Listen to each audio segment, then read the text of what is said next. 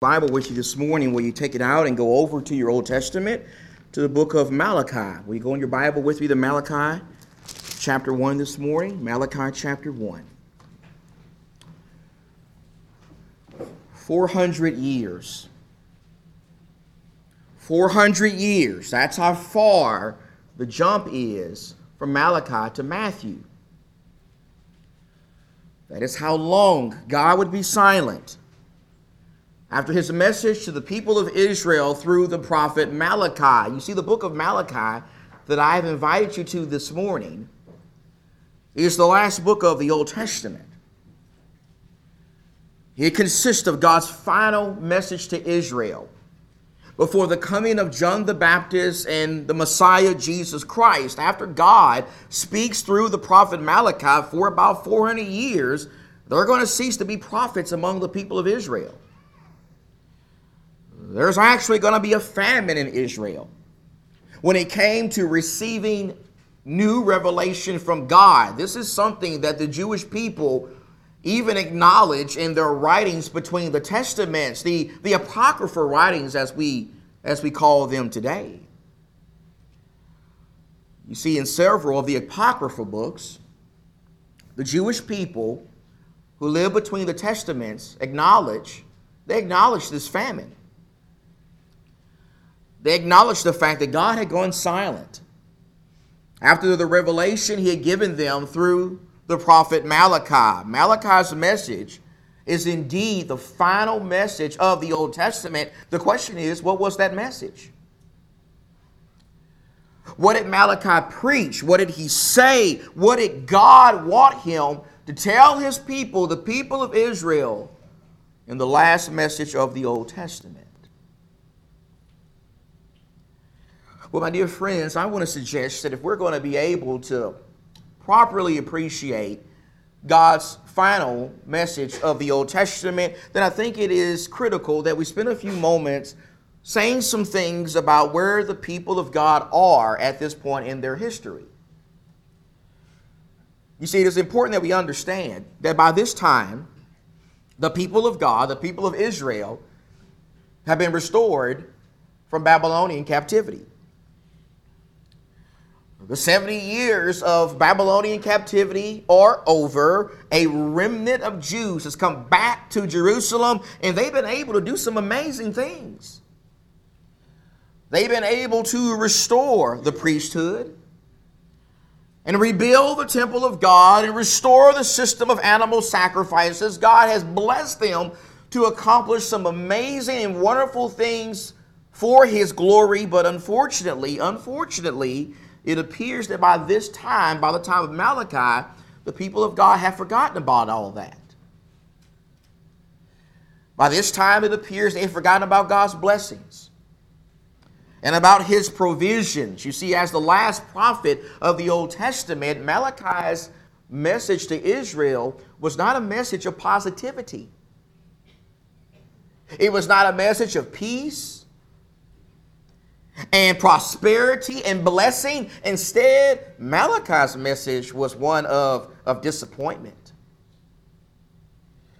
It was one of rebuke and chastisement. It was a message where God, through his prophet, revealed his utter disgust with his people because they were not honoring him as they should.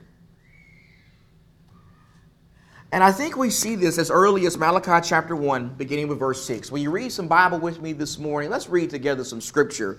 Here in Malachi chapter 1, in the first few verses of the chapter, we see that one of the things that was being believed by the people of Israel at this time was they didn't believe that God loved them, even though God had blessed them in so many ways. They didn't believe God loved them.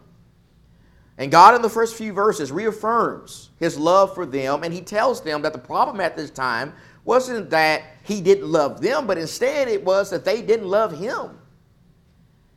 They didn't love their heavenly Father, the God of heaven, and we see evidence of this in verse number 6. Read with me Malachi 1, beginning with verse 6. God says, "A son honors his father, and a servant his master. Then if I am a father, where is my honor? And if I am a master, where is my respect, says the Lord of hosts, O priest who despise my name? But you say, have we despised your name? You are presenting defiled food upon my altar. But you say, have we defiled you? And that you say the table of the Lord is to be despised. But when you present the blind for sacrifice, is it not evil? And when you present the lame and sick, is it not evil? Why not offer it to your governor? Will he be pleased with you, or would he receive you kindly, says the Lord of hosts? But now will you not entreat God's favor, that he may be gracious to us? With such an offering on your part, will he receive any of you kindly, says the Lord of hosts? Oh, that there would be one among you who would shut the gates, that you might not uselessly kindle fire on my altar. I am not pleased with you, says the Lord of hosts, nor will I accept an offering from you. From the rising of the sun even to its setting, my name will be great among the nations, and in every place incense is going to be offered to my name, and a grain offering that is pure, for my name will be great among the nations, says the Lord. But you are profaning it, in that you say the table of the Lord is to be defiled. As for its fruit, its food is to be despised. You also say, my, how tiresome it is, and you disdainfully sniff at it, says the Lord of hosts, and you bring what was taken by robbery, and what is lame or sick, so you bring the offering. Should I receive that from your hand, says the Lord? But cursed be the swindler who has a male in his flock and vows it, but sacrifices a blemished animal to the Lord. For I am a great king, says the Lord of hosts, and my name is feared among the nations. Do you see? Do you see what God is upset about during this time? Do you see how by during this time, by Malachi's time, God is upset? And he is utterly disgusted with his people, the people of Israel, because even though he had blessed them in so many ways, you know what they were doing? They were giving God junk. They were giving a great and excellent God junk. Particularly, they were given a great and excellent God junk when it came to their worship. They were actually giving God defiled sacrifices on the altar. They were actually offering weak and feeble and pathetic animals to God. They were actually keeping the best animals for themselves, but they were giving God the leftovers. They were giving God junk. They were giving God animals that they did not mind personally parting with, animals that they would not even give their governor. Malachi says they wouldn't even give their governor the kind of animals that they were giving God. In fact, if you look very carefully at verse number 6, in the context of that verse, God is rebuking the priest. God is rebuking the religious leaders. He is rebuking them because they were supposed to be examples to the people. They were supposed to be righteous examples to the people. God is rebuking the priests at this time because they were the ones who were actually taking these defiled sacrifices from the people. They were supporting the people in this effort instead of rebuking the people and urging them to give God their best. These men, these priests, these religious leaders, they were encouraging this behavior. They were endorsing this evil behavior. Their attitude at this time really was reflective of the nation as a whole. Both the priest and the people, through these weak and feeble and pathetic animals that were being offered, they were not giving excellent worship to an excellent God. They were not giving an excellent effort in their worship to an excellent God. Instead, they were disrespecting God. They were hurting God. They were failing to honor God as the great king that he is. The question is what about us? What about us as God's people today? What about us even this morning? When it comes to what we are supposed to be here doing. I mean, why are we here this morning? Why are we in this place this morning? Are we here to merely just check off the quote-unquote 5 acts of worship? Or are we here merely just to go through the motions? Are we here to give God junk when it comes to our worship? Or are we here to truly worship God? Are we here to truly please God? Are we here to give excellent effort in our worship because we really believe with all our hearts that we serve an excellent God? Are we here to give God excellence this morning when it comes to our worship, practically speaking, when it comes to the Lord's Supper that we're going to do together later on today? Are we going to strive to really do what the Bible says in regards to that part of our worship? Are we going to strive to really concentrate when we engage in that part of our worship? Are we going to strive to really do what Paul says in 1 Corinthians chapter 11, and that is examine the body and the blood of the Lord? Or are we going to strive to partake of that supper in a worthy manner? Are we going to strive to really concentrate and try to understand what that supper is all about? Or are we going to give God some junk? Are we just going to open up the packet and just take the cracker and drink the juice so we can just check it off on the box today and not really think about what that's supposed to mean? Are we going to give God excellence in that part of our worship, or are we going to give Him some junk? And what about when it comes to what we're doing right now? What about when it comes to the hearing of the preaching and teaching of God's Word? I want to suggest to you that if we're going to avoid giving God junk in this part of our worship, then not only do I have to do my part, not only do I have to make sure that I've studied and I'm well prepared and equipped to stand before you and preach the Word of God, but you also got to do your part. You also got to make sure you listen carefully. You also got to make sure you got your Bible open and you're following along and making clear and connections to what's being said, and you're ready to make some good application to the things that are being said.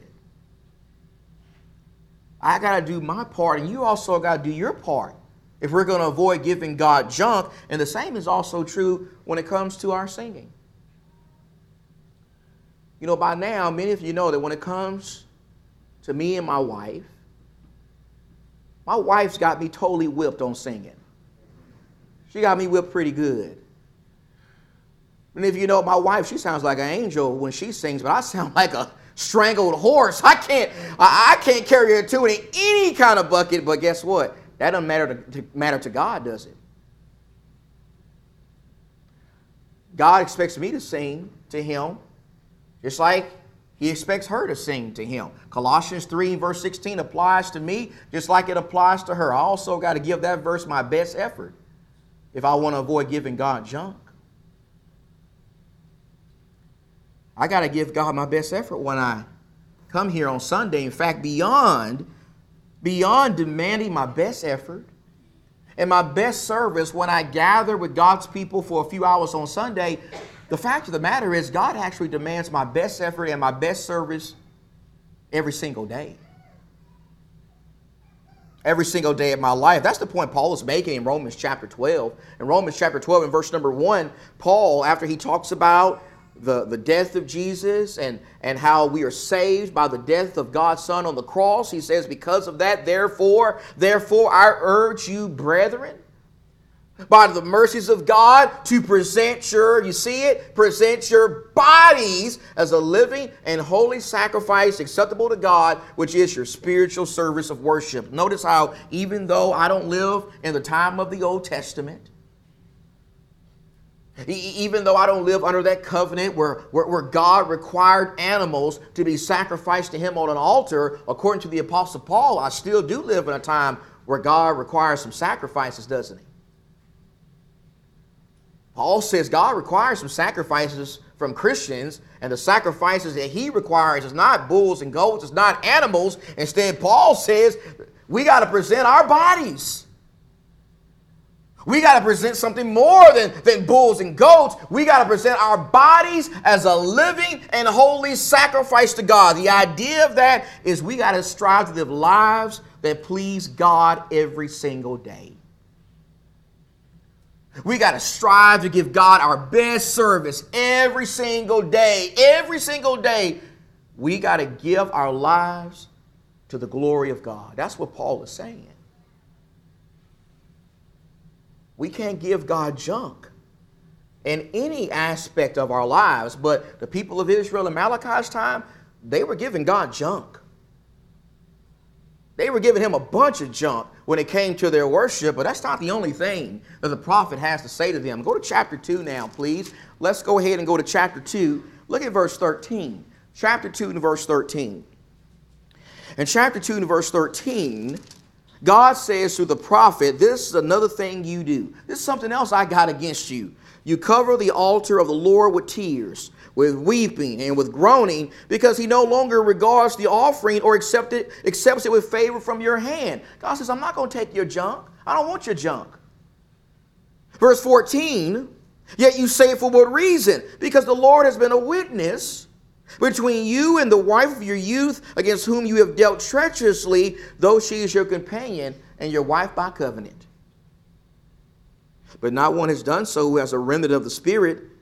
And what did that one do while he was seeking a godly offspring? Take heed then to your spirit, and let no one deal treacherously against the wife of your youth. Verse 16, for I hate. When God says he hates something, my friends, we need to sit up and listen very carefully to what God has to say. God says, I hate divorce, says the Lord, the God of Israel, and him who covers his garment with wrong, says the Lord of hosts. So take heed to your spirit that you do not deal treacherously. Look at what Malachi is preaching at this time. Do you see it? Notice how here in these verses, Malachi is preaching to the people the same thing I preached to you last Sunday. Here in these verses, Malachi is preaching to the people about marriage.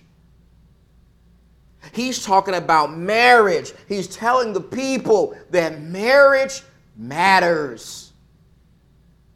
Marriage matters to God. In addition to bringing God honor with how we worship him, God also expects us to honor him in our marriages. That's what he's saying.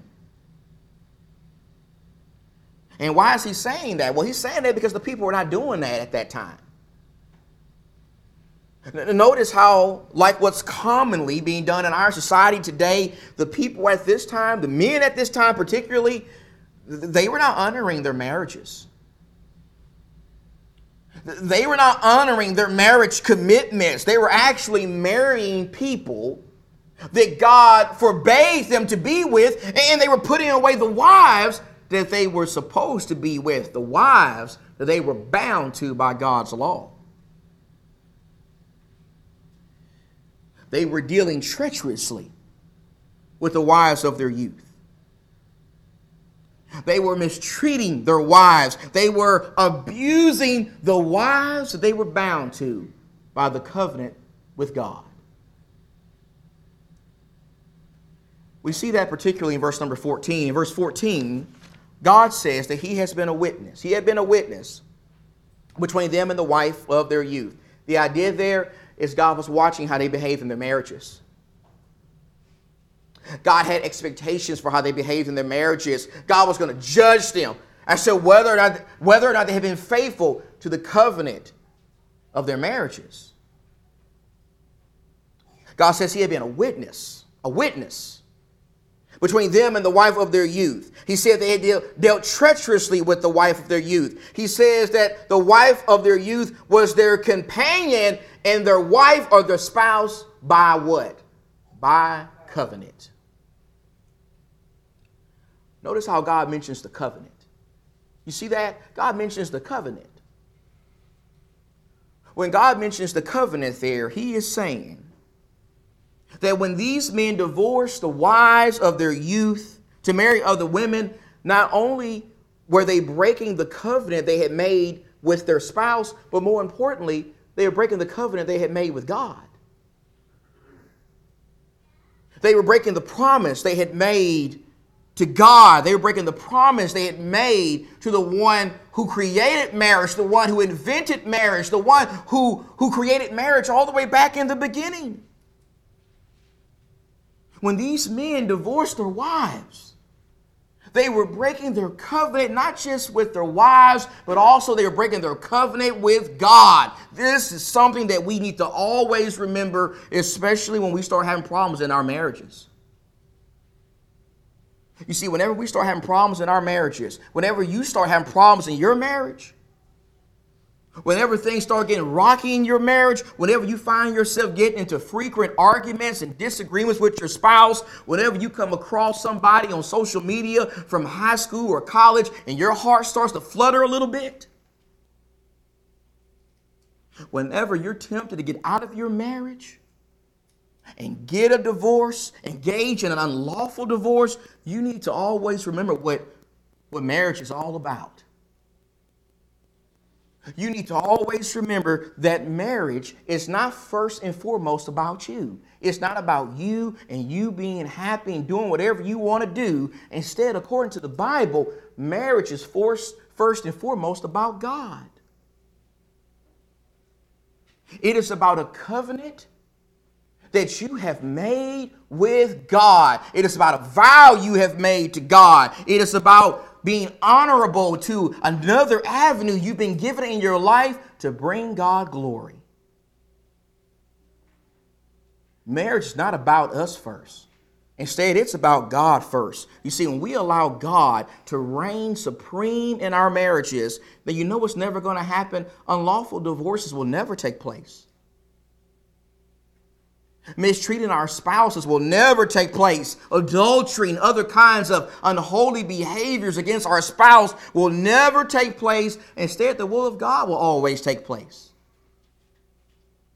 The will of God will always be at the center of our marriages. You see, whenever me and my spouse start having problems in our marriages, whenever we start having some rocky moments and some disagreements, if God is at the center of our marriage, the first thing we're going to do is we're going to get out God's book. And we're going to open up God's book, and we're going to study God's book together, and we're going to let God's book guide us in that situation, and whatever God tells us in his book to do to get our marriage back on track, we are just going to do it. We're just going to submit to it. We're going to obey it. We're going to do the best we can to be faithful to the covenant. We're going to be faithful to the covenant. Malachi told the people, marriage matters. It matters to God. It's a covenant between you and your spouse and God, but the prophet's still not done because he has something else to say to the people. And let's look at verse number 17. In verse number 17, God goes on to say this to the people. He says, "You have wearied the Lord with your words. Yet you say, how have we wearied him? And that you say, everyone who does evil is good in the sight of the Lord, and he delights in them. Oh, where is the God of justice?" All they want God to bring some justice. God, why are you letting bad things happen to good people? And why are good things happening to bad people? They want God to bring some justice. Well, God's going to bring some justice. He's going to bring some judgment, and it's going to be on them. Verse number 1 of chapter 3, "Behold, I'm going to send my messenger." That's talking about John the Baptist. "And he will clear the way before me. And the Lord whom you seek will suddenly come to his temple. And the messenger of the covenant in whom you delight, behold, he is coming, says the Lord of hosts. But who can endure the day of his coming? And who can stand when he appears? For he is like a refiner's fire and like fuller's soap. He will sit as a smelter and purifier of silver. And he will purify the sons of Levi and refine them like gold and silver, so that they may present to the Lord offerings in righteousness." That's all messianic there, all messianic. "Then the offering of Judah and Jerusalem will be pleasing to the Lord, as in the days of old and as in the former years." Now watch verse 5. "Then I will draw near to you for judgment. Judgment is coming. For I will be a swift witness against the sorcerers and against the adulterers and against those who swear falsely and against those who oppress the wage earner in his wages, the widow and the orphan, and those who turn aside the alien and do not fear me, says the Lord of hosts." Look carefully at verse 5. Notice who is included in the list of people who are going to receive judgment from God. Notice how in this list of people who are going to receive judgment from God, not only do you have the sorcerers, and not only do you have the adulterers, and not only do you have the people who swear falsely by the name of the Lord, but you also have the oppressors. You also have the people who oppress the less fortunate. You have the people who are greedy. You have the people who refuse to help the helpless. You have the people who refuse to care for other people who are in need. This is actually one of the big deals of the Bible. You understand that, right? You understand that God has this message all throughout the Bible. In the law of Moses, there are provisions made by God for his people to care for the less fortunate, to care for the needy. And not only is that found under the old law, but it's also found throughout the New Testament. For example, in James chapter 1 and verse number 27, James says that pure and undefiled religion is to visit orphans and widows in their distress and to keep oneself unstained from sin. The orphans and the widows represent the less fortunate. In Galatians 6 and verse 10, Paul says that we ought to do good to all men, not just Christians, but especially those of the household of faith. Acts 20 and verse 35, Paul told the Ephesian elders to work hard and to help the weak. And remember the words of Jesus that says, it is more blessed to give than it is to what? To receive. In fact, speaking of the words of Jesus, look at Matthew 25. In Matthew 25, beginning with verse number 41, here in a judgment day scene, Matthew 25:41, Jesus says that he will say to those on his left, depart from me, accursed ones, into the eternal fire, which has been prepared for the devil and his angels. For I was hungry, and you gave me nothing to eat. I was thirsty, and you gave me nothing to drink. I was a stranger, and you did not invite me in. Naked, and you did not clothe me. Sick and in prison, and you did not visit me. Then they themselves also will answer, Lord, when did we see you hungry or thirsty, or a stranger, or naked, or sick, or in prison, and did not take care of you? Then he will answer them, truly I say to you, to the extent that you did not do it to one of the least of these, you did not do it to me. These will go away into eternal punishment, but the righteous into eternal life. Notice what is under consideration in these verses. Do you see what these people are being judged for in these verses? Notice how in these verses, perfect church attendance is not under consideration. Perfect Bible class attendance is not under consideration. Not saying that we don't need to strive to come to all the services and all the Bible classes. I'm not saying that. Don't say I said that. I didn't say that, but that's not what's being said there. That's not what Jesus is talking about there. Here in these verses, the thing that's under consideration is helping the less fortunate. It's helping the needy. These people are lost because they didn't do that. That's a big deal to Jesus. That's a real big deal to Jesus. The question is it a big deal to us? Whenever we encounter people in our society who are struggling, who are homeless, who maybe are holding a sign up at a stoplight, and they say they need some help, does that even touch our hearts a little bit? Does that even put any kind of sympathy in our hearts? Does that drive us in some way to try to use our blessings to help bless other people? Or are we quick to say, there's no point trying to help those kind of people? I know what those people are going to do with the money I give them. They're going to go and buy booze. They don't really need my help. They need to go and they need to get a job. Whenever we see our fellow man in need, do we tell ourselves these stories so we can avoid helping them and so we can selfishly hold on to our blessings? If that's how we think, then I want to suggest something that I think would be wise. It would be wise for us to really listen to what God said through Malachi. It would be wise for us to understand that caring for people in need, whether they're Christians or not, is a big deal to God. We may not like that, but it's the Bible. It's a big deal to God. These people are not caring for folks in need. In fact, not only were they not caring for people in need, but there's one more thing we need to point out here before we close this. And that's in Malachi 3 and verse 8. In Malachi 3 and verse 8, the Bible says, will a man rob God? Yet you're robbing me, but you say, how have we robbed you? And tithes and offerings, You are cursed with a curse, for you're robbing me, the whole nation, of you. Bring the whole tithe into the storehouse, so that there may be food in my house, and test me now in this, says the Lord of hosts, if I will not open for you the windows of heaven and pour out for you a blessing until it overflows. Notice how, in addition to not using their money to care for the needy, God says that they were also failing to give to him properly. They were also robbing God. They were also failing God in their tithes and in their offerings.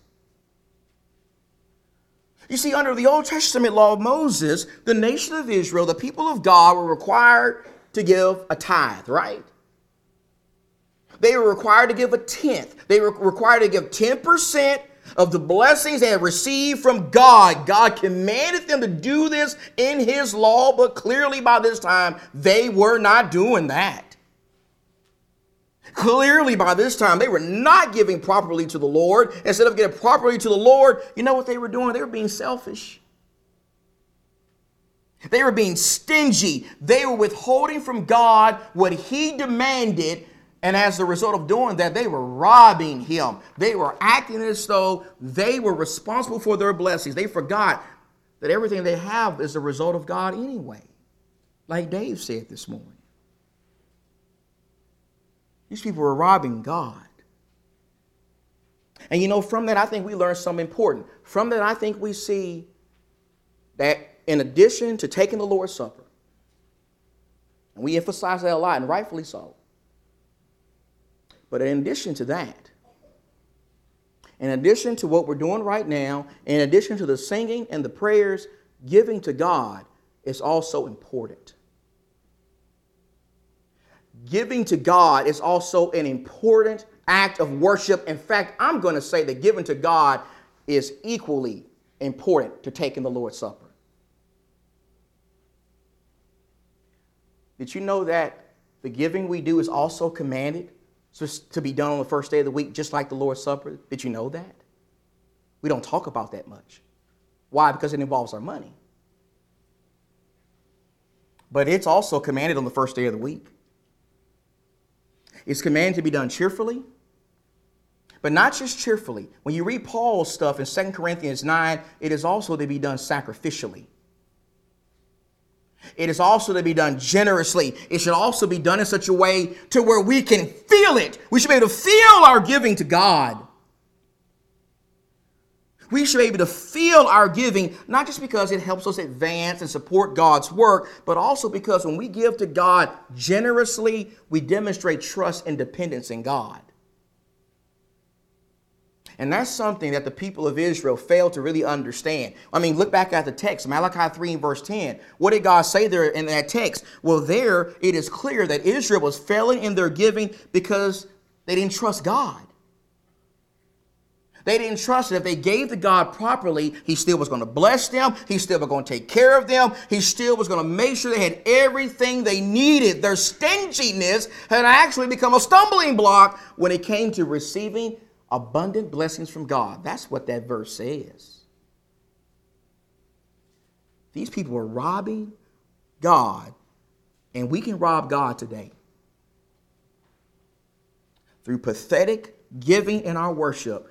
We demonstrate the same thing these people demonstrated. We demonstrate no trust in God. We disrespect God. We rob God. We treat our blessings as though they really belong to us, when the fact of the matter is they belong to God.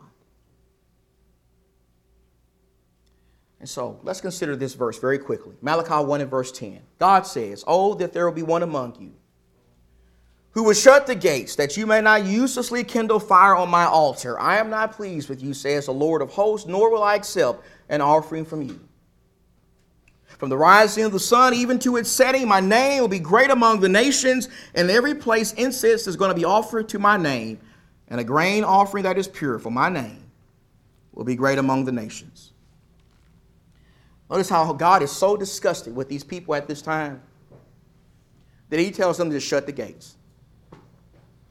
He says, you just go ahead and shut the gates of Jerusalem. Don't let nobody in. Don't let nobody out. These people are disrespecting me. My name is supposed to be great. My name is supposed to be exalted among the nations. I am an excellent God who deserves excellent service, but unfortunately God says my people are not giving me that. The question is, what about you?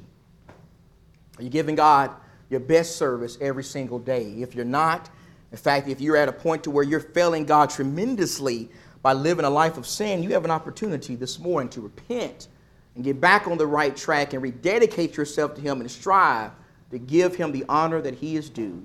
Or if there's someone here this morning who needs to respond to the gospel for the first time, through faith and repentance and baptism, because you're ready to also give your heart and life to God, whatever spiritual needs you may have this morning, let us help you with that right here, right now. Let's stand, let's sing.